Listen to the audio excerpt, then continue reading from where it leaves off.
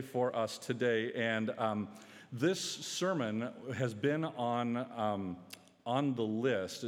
We prepare months in advance some of our sermon topics, and this sermon topic has been on this day for about 3 months, and I absolutely knew up until about 2 weeks ago what this sermon was going to be. Like, I had it mostly written in my head. I knew what I wanted to share with you today. And then about 2 weeks ago, I really began to get into the text of today's sermon and went, I have to change everything. And it was super annoying. Because this happens sometimes. Like, as we come to the Bible, we think we know what the Bible says. Like, we have this conception of, oh, yes, this is what God wants to say in this particular story in the Bible. But your experience, maybe like mine, I don't know. Have this ever happened to you where you come to a story that's really familiar to you and you read it and you go, either I didn't remember that it was that way, or, oh, my goodness, this is saying something new to me, something that I've never heard before.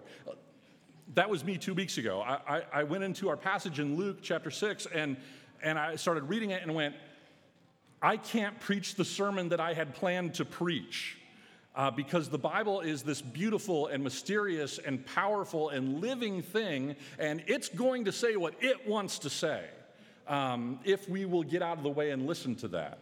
And we're actually going to talk more about the Bible, about what it is and what it does next Sunday. But today we want to finish up our series in Luke. We've been in Luke for some time, since Easter. We have been in Luke taking a look at who Jesus is and what Jesus does, and seeing how we can become more like Jesus, and in doing so become more fully alive and more fully human. And so today is the last of that series, and as I already mentioned, the story is in Luke chapter 6. Actually, it's 2 stories in Luke chapter 6. It's the first 2 stories of that chapter. So we're going to begin in verse 1, and before we read, let me just set a little bit of background. These 2 stories are stories 4 and 5 of a series that began in the previous chapter, all right?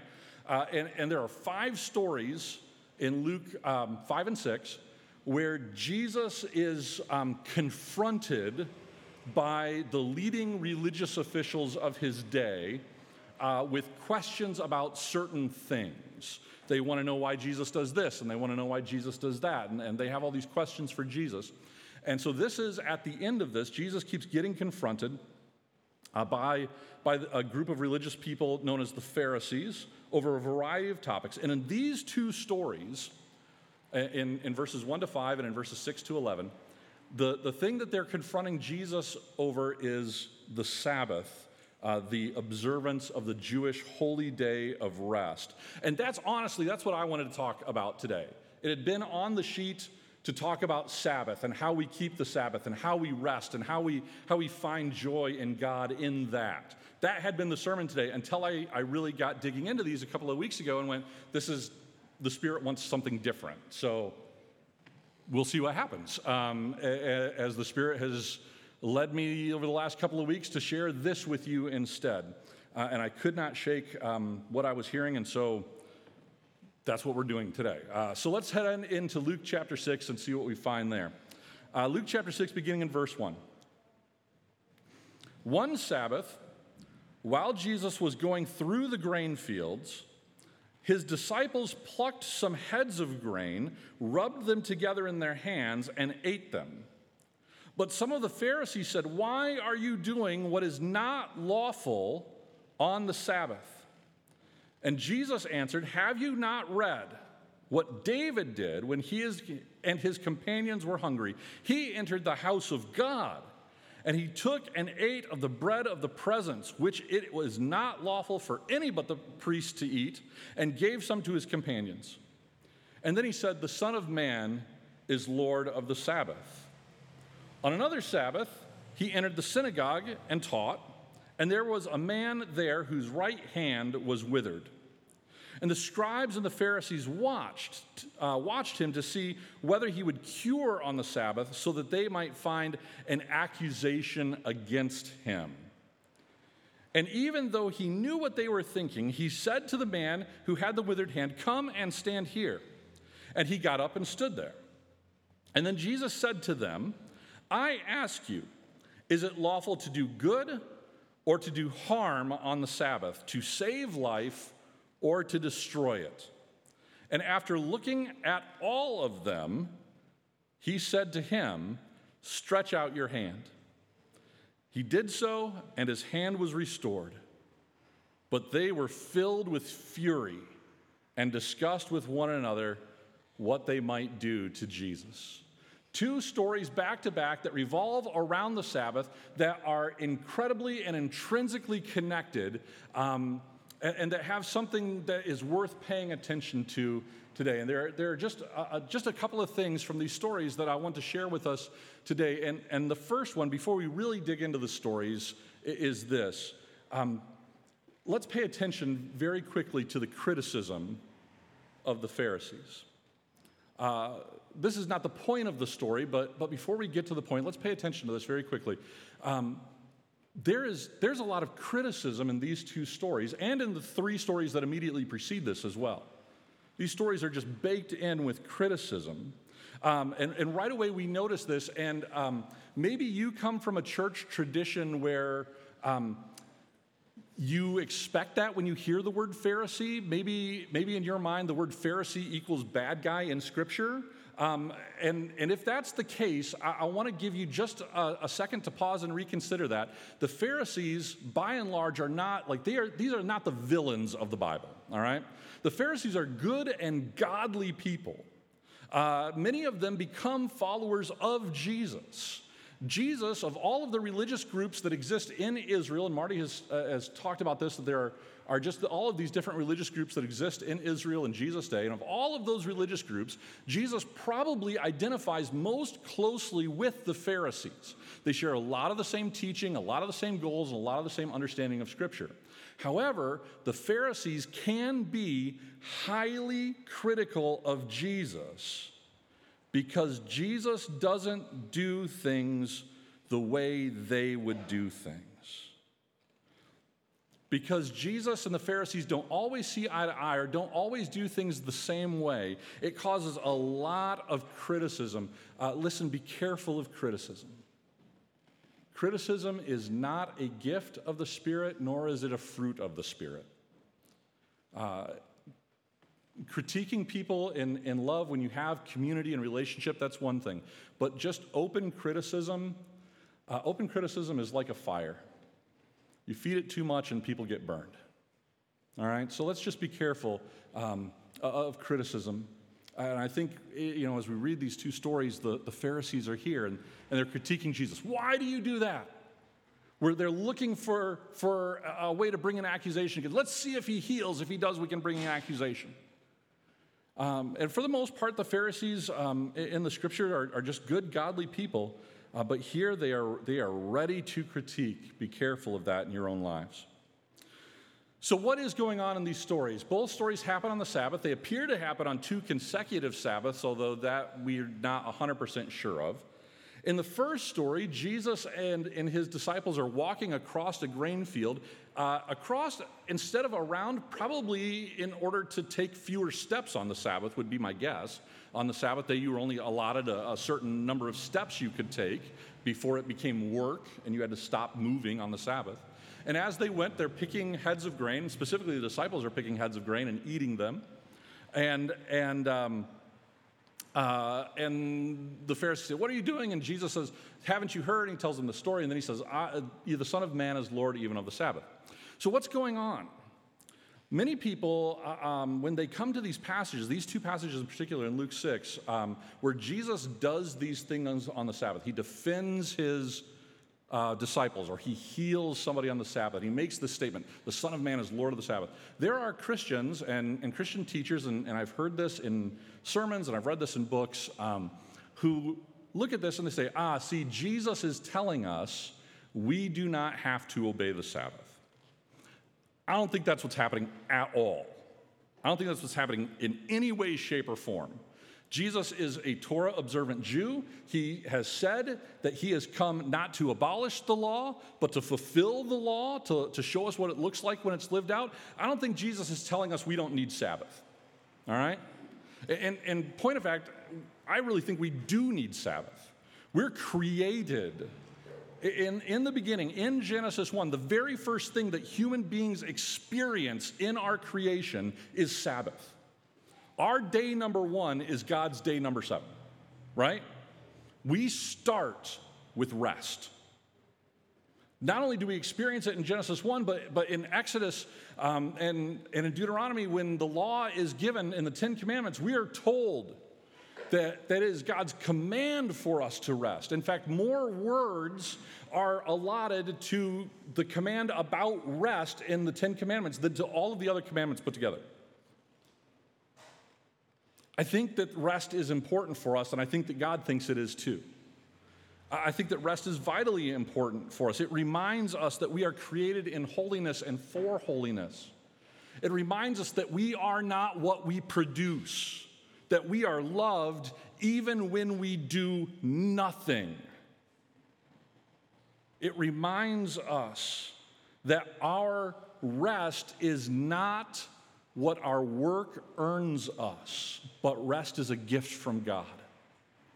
And Sabbath reminds us that we do not work in order to rest, which is very much an American way of thinking, but that we rest first, and out of good rest comes good work.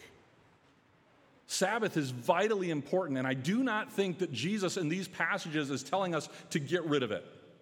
I absolutely reject that thinking. In fact, the book of Hebrews tells us that there is still a Sabbath rest coming for the people of God, and the writer of Hebrews is looking forward to eternal life with God.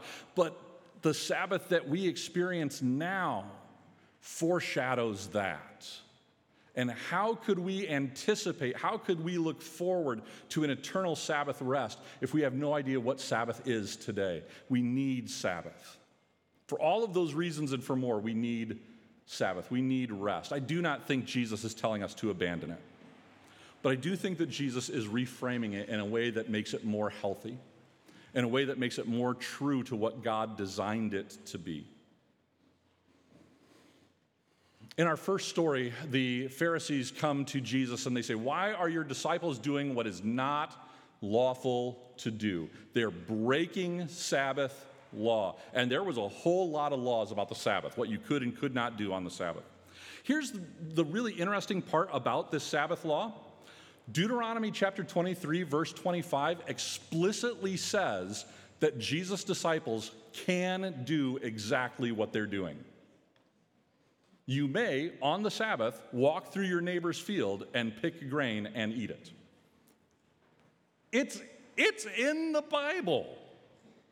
Did the Pharisees not know that? Of course they knew that.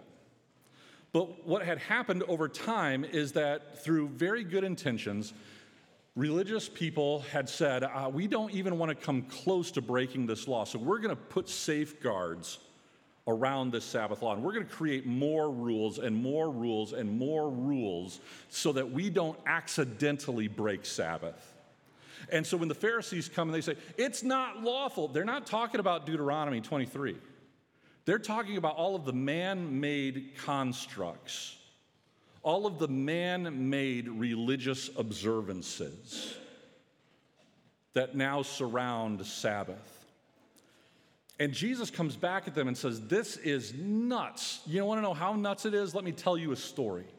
Let me tell you a story about David. Have you heard what David did? And he starts telling a story out of 1 Samuel, where David is hungry and he's tired, and he goes to a priest and he says, me and my men need sustenance. What can you give us? And the priest says, all I have is the bread of the altar, the bread of the presence. And David said, that'll do. And the priest said, okie dokie, and gives it to David, and David gives it to his men. And it's this wonderful story that happens in 1 Samuel, where David finds sustenance at the house of God because the priest is willing to give him the bread of the presence. Now, Jesus is using a really well-established rabbinical teaching style here in his first story that's called Kal Vachorim. Kal Vachorim, which I'm sure I am pronouncing incorrectly, as I did not check with Marty. But Kal Vachorim essentially translates to something like light and heavy, or how much more then? And Jesus teaches in this style kind of frequently in the Gospels, where he'll say something and then he'll say, how much more? For example, you know how to give your own children good things. How much more will God give his children good things? All right? And this is what's happening here. Jesus is doing a how much more. And he's comparing two sets of law, temple law and Sabbath law, both of which are important to the Jews, but Sabbath law is much more important. It's part of the Big Ten, right? It's part of the Ten Commandments. It's how we were created. Sabbath law is more important. And so the way that Kal Vachorim works is that you come along and you take a look at a law and you find an understanding for it in kind of a less weighty or light matter. And then you go, how much more then is this true in the heavy or more important matter? And so Jesus says, this is what happens with David at the temple. This is what happens with David and the bread of the presence. And if it's acceptable for David to do that, if it's okay for David to break that law, and all of the Pharisees would have to go, yes, it's okay for David to break. We know that story. We understand, yes, David can do that. If it's okay for David to do that, how much more is it okay for the children of God to feed themselves so that they don't fall faint on the Sabbath? Because for Jesus, the Sabbath is not about keeping a set of prescribed religious rules, but the Sabbath is about doing that which will lead to life. That's what Sabbath is. It's rest that leads us to life. And so here's Jesus and the disciples walking through the field, and there's some stuff in the Greek that I really don't understand that's happening in this passage, but it seems to indicate that Jesus and his disciples are at the end of a long journey and that they're very weary. And so they're eating, because otherwise they're going to drop dead in the middle of the field. It's not just that they were like, oh, we have nothing else to do, crack open the M&Ms. That's what I do while I drive, just open bag of M&Ms, right? That's not what's happening here. They apparently are in desperate need of this food to stay alive. If we don't have this, we're going to start dropping like flies, people. And so Jesus says, if it's okay for David to do this thing with the temple bread, how much more so can the children of God pick the heads of grain that they might have life as they walk along on the Sabbath? Because the Sabbath is supposed to bring life, and if it's not, we're doing it wrong. And let me be more broad than that. The things of God are supposed to bring life. And if they're not, we're doing it wrong. The Bible is supposed to bring life. Church is supposed to bring life. Serving one another is supposed to bring life. Being in community is supposed to bring life. Coming to the table is supposed to bring life. Working in kingdom ways, working for justice, working for mercy, working for peace, these are all supposed to bring life. And if they're not, we're doing them wrong. If we are engaging in church, if we're engaging in religious activity, if we're going through religious motions and it's sucking life away from us instead of bringing life to us, we're doing it wrong. And the church has done it wrong a lot. We can do better. We can hear the words of Jesus here. How much more is it okay to take and eat and live, to let the things of God bring life to you, instead of worrying about maintaining all of the man-made religious observances? Can we just get back to allowing the things of God to bring us life? Which leads us right into our second passage. When we head into the next chapter, or into the next set of verses, we find Jesus teaching in the temple, which he does on a fairly regular basis. And what we discover here is that the second story ends up being an application of the first story. Jesus has given us the principle in story one: the things of God are supposed to bring life. Let's watch how it happens. Jesus is in the synagogue. The Pharisees are in the synagogue. Somebody who is in need of help is in the synagogue. The stage is set. Jesus sees and identifies the need and says to the man, "Come stand here," and the man does. So right off the bat, faith in action. Let's not forget to notice that. This man believes that Jesus has something for him and comes to Jesus on the Sabbath. And then Jesus turns and he starts talking to the Pharisees about that which brings life. And I love how Jesus moves the goalposts here just a little bit. Jesus does not ask, what is better, to do something or to do nothing? That's honestly the Sabbath question, right? Should we do nothing or should we do something? Jesus changes the question. He says, what's more important, to heal or to cause harm? What's more important, to do good or to cause injury? What's more important, to save life, to bring life, or to destroy life? This is how Jesus is going to frame the question. Because for Jesus, to do nothing is harmful. Somehow we have got it in our heads that we can do nothing and be neutral. Jesus doesn't seem to think so. Jesus says, listen, either we're bringing life or we're causing harm. There's no middle ground. Either we're bringing good into the world or we're bringing hurt into the world, even if it's by doing nothing. So this is how Jesus frames the question for the Pharisees. What is lawful? You tell me, to do good or to do evil? What's lawful, to bring life or to take life away? This is how it's framed. And so he says to the man, stretch forth your hand. And the man's hand is healed. And here, for the very first time, up until this point, the Pharisees have been critical, they've been watchful, but they haven't crossed a line, honestly. They've just been good, observant Pharisees. But here's where they cross the line. Because in their hearts, they become furious with Jesus. In their hearts, they become furious. Let this be a word of warning to me and to us. When we observe other Christians and they're behaving in ways that we're not sure that Christians ought to behave, if our hearts become furious inside of us, we may have crossed a line there. We may have crossed a line. Have we learned the lesson that which brings life is more important than just obeying a set of religious observances? This is what Jesus seems to be saying to us in these two passages. That Sabbath, that the things of God, they're supposed to bring life.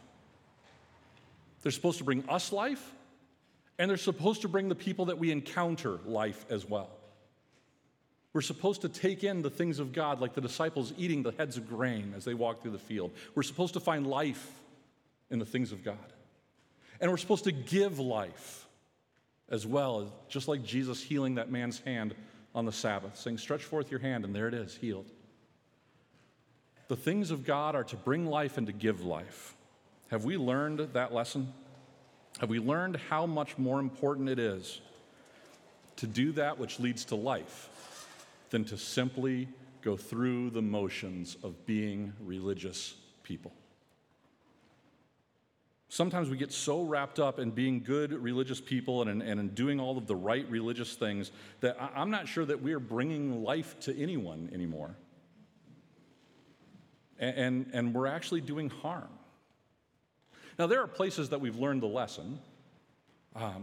Just a couple of examples. Meg and I were talking this week about some places where this has happened, even here in this church, where we've learned lessons. For a lot of the church's history, the church has said that women cannot do certain things in the church.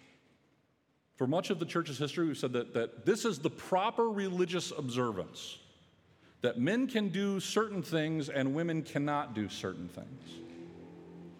At UCC, we have looked at that and we have said, that doesn't bring life.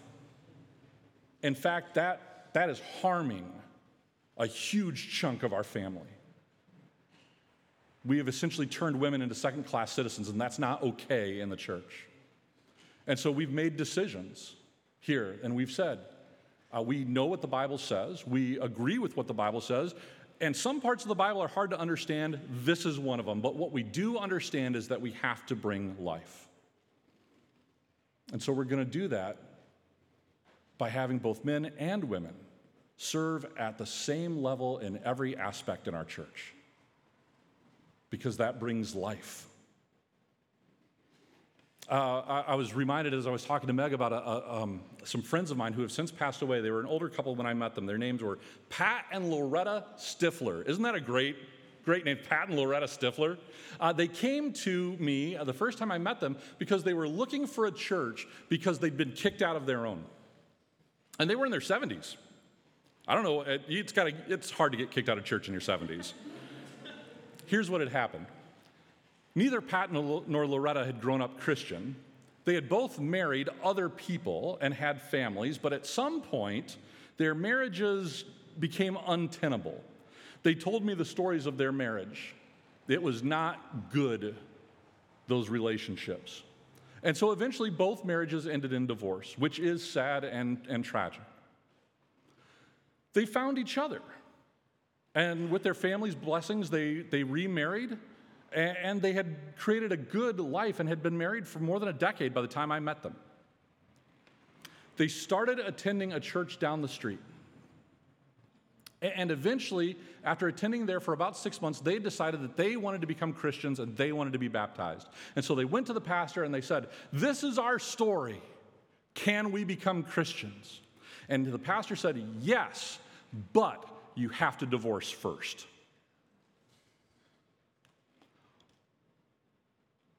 I'm having a lot of trouble not using bad words. There are children in the room. Because somewhere along the line, this minister in the church that he was a part of, this group of Christians said that the religious rule about divorce is this. And we have to follow the rule, even if it means harming people. And so Pat and Loretta came to me down the street and they said, "Hey, this is our story and this is what happened. Can we get baptized and become Christians?" And I said, "Yeah, like right now, let's do it. Let's absolutely do that." And they said, "But this is what happened at the other church." And I said, "Well, they can go fly a kite. We're not them." Again, I'm trying not to use bad words. You have a home here. We love you and we want you to find life in Jesus. Because for us, finding life in Christ was more important than keeping some set of religious rules. And in some places we know that, in some places we do that, in some places we still struggle with that. I still struggle with that. There are places where I'm still trying to get it right. I somewhere along the line as I grew up, somehow I got in my head and in my heart that I have to be careful who I'm generous with because they might not spend that gift wisely, and that I'm responsible for that in some way, shape, or form. Somehow I picked that up, and I am fighting like crazy to unlearn that. And I wrestle sometimes when somebody comes and they give me their story and say, "This is what I need, can you help me?" And in my soul, I know that I should, because I'm supposed to bring life. But in my head, sometimes I'm like, "Yeah, but you never know what they're going to do with it." And then my soul has to tell my head to shut up. So when Marcus showed up at my house a couple of weeks ago and knocked on my door and said, "This is who I am, and these are my grandkids," and showed me a picture and said, we're hungry and we need help. Can you help? My head and my heart had this argument. And thankfully that day my heart won and said, "This is about bringing life." And I was able to reach into my pocket and give Marcus what I had. That is not to toot my own horn, because most of the time I get it wrong. I'm really struggling with this. This is a place where I'm learning. What's that place for you? Maybe it has something to do with how church operates. You grew up and you think that church is supposed to be certain things, or that worship is supposed to look certain ways. Maybe for you, it's something else. Maybe it's about how we do the work of justice, or maybe it's you even have trouble with that word sometimes. That word justice kind of just but what about the church? Can't just all be about justice. What about salvation? What about piety? And you have a hard time balancing those things. Maybe for you, it's a problem with standing with the marginalized.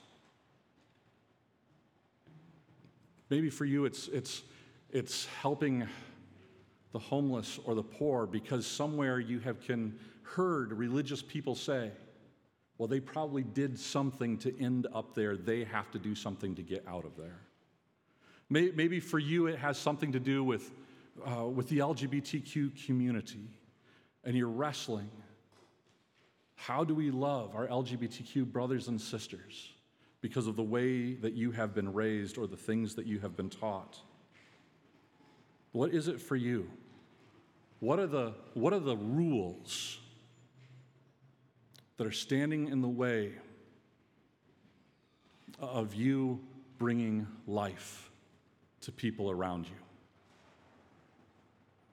What are the things that you have believed? Good religious things, or things that you think are good religious things. Sometimes it's hard to know the difference. What are the things that you've been taught? What are the things that you have held on to that honestly they're not bringing life? They're doing more harm than good. What's that for you? What is the Spirit trying to say to you? How will you bring life into the world? Jesus takes this Sabbath in these two stories. He takes the idea of Sabbath and he frames it through the idea that Sabbath should bring life. And he's, of course, absolutely correct. All of the things of God should bring life. And he frames it that way because that's what he's about. He is about bringing life to people. He is about helping people find the life that God has designed for them, the life they are created for. One of the most amazing and powerful things I think that Jesus has ever said is in John 10:10. Jesus says this. He says that the thief comes only to steal, kill, and destroy. But that I have come so that they may have life and have it abundantly. Or some translations say, have it to the full. I love that. Jesus desires for people to have full lives. He desires that for you. He desires that for the people you'll come in contact with this week. What if we embraced that? What if we said, yes, I want to be about bringing life. I want to help people find life in Jesus. I want to help people find the life that God has in store for them. I want that to take center stage, not a bunch of religious rules. The world has had way too much of our arguing about religious rules. Haven't you? We don't need that anymore. Instead, let's be hungry for that which will bring life to us and to those around us. Let's pray together. Father, you've called us to be people who are fully alive and who will help others discover a full and abundant life. We can see it right on the pages of Scripture that this is what Jesus does, that he is fully alive and that he is helping us become fully alive. Father, how could we be anything different?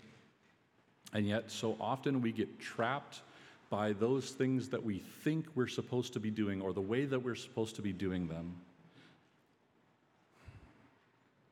Father, would you show us the error of that? Would you reveal to us those places where we still need to do work? Would you reveal to us the places that we're causing harm and we're destroying? And would you instead help us to bring life?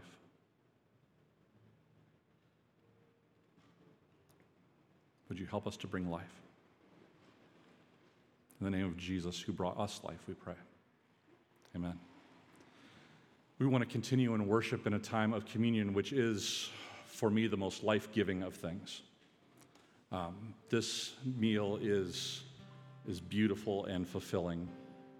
It is a meal that satisfies me in a way that very few other things do. It does not satisfy my stomach, but it satisfies my soul.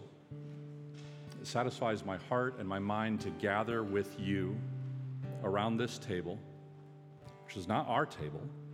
It's not my table. It's not your table. To gather around Christ's table, to hear his invitation week after week, to accept that invitation to come and to partake of these elements that represent his body and his blood given for us, and to find together as a body here in this place and with believers around the world life.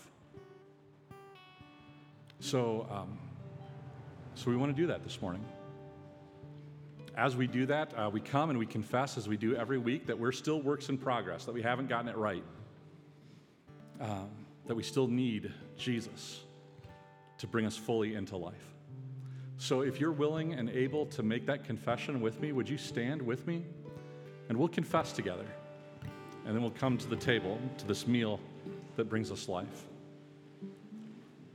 Most merciful God, we confess that we have sinned against you in thought, word, and deed, by what you have done and by what we have left undone. We have not loved you with our whole heart. We have not loved our neighbors as ourselves. We are truly sorry and humbly repent. For the sake of your Son, Jesus Christ, have mercy on us and forgive us, that we may delight in your will and walk in your ways, to the glory of your name. Amen. When you're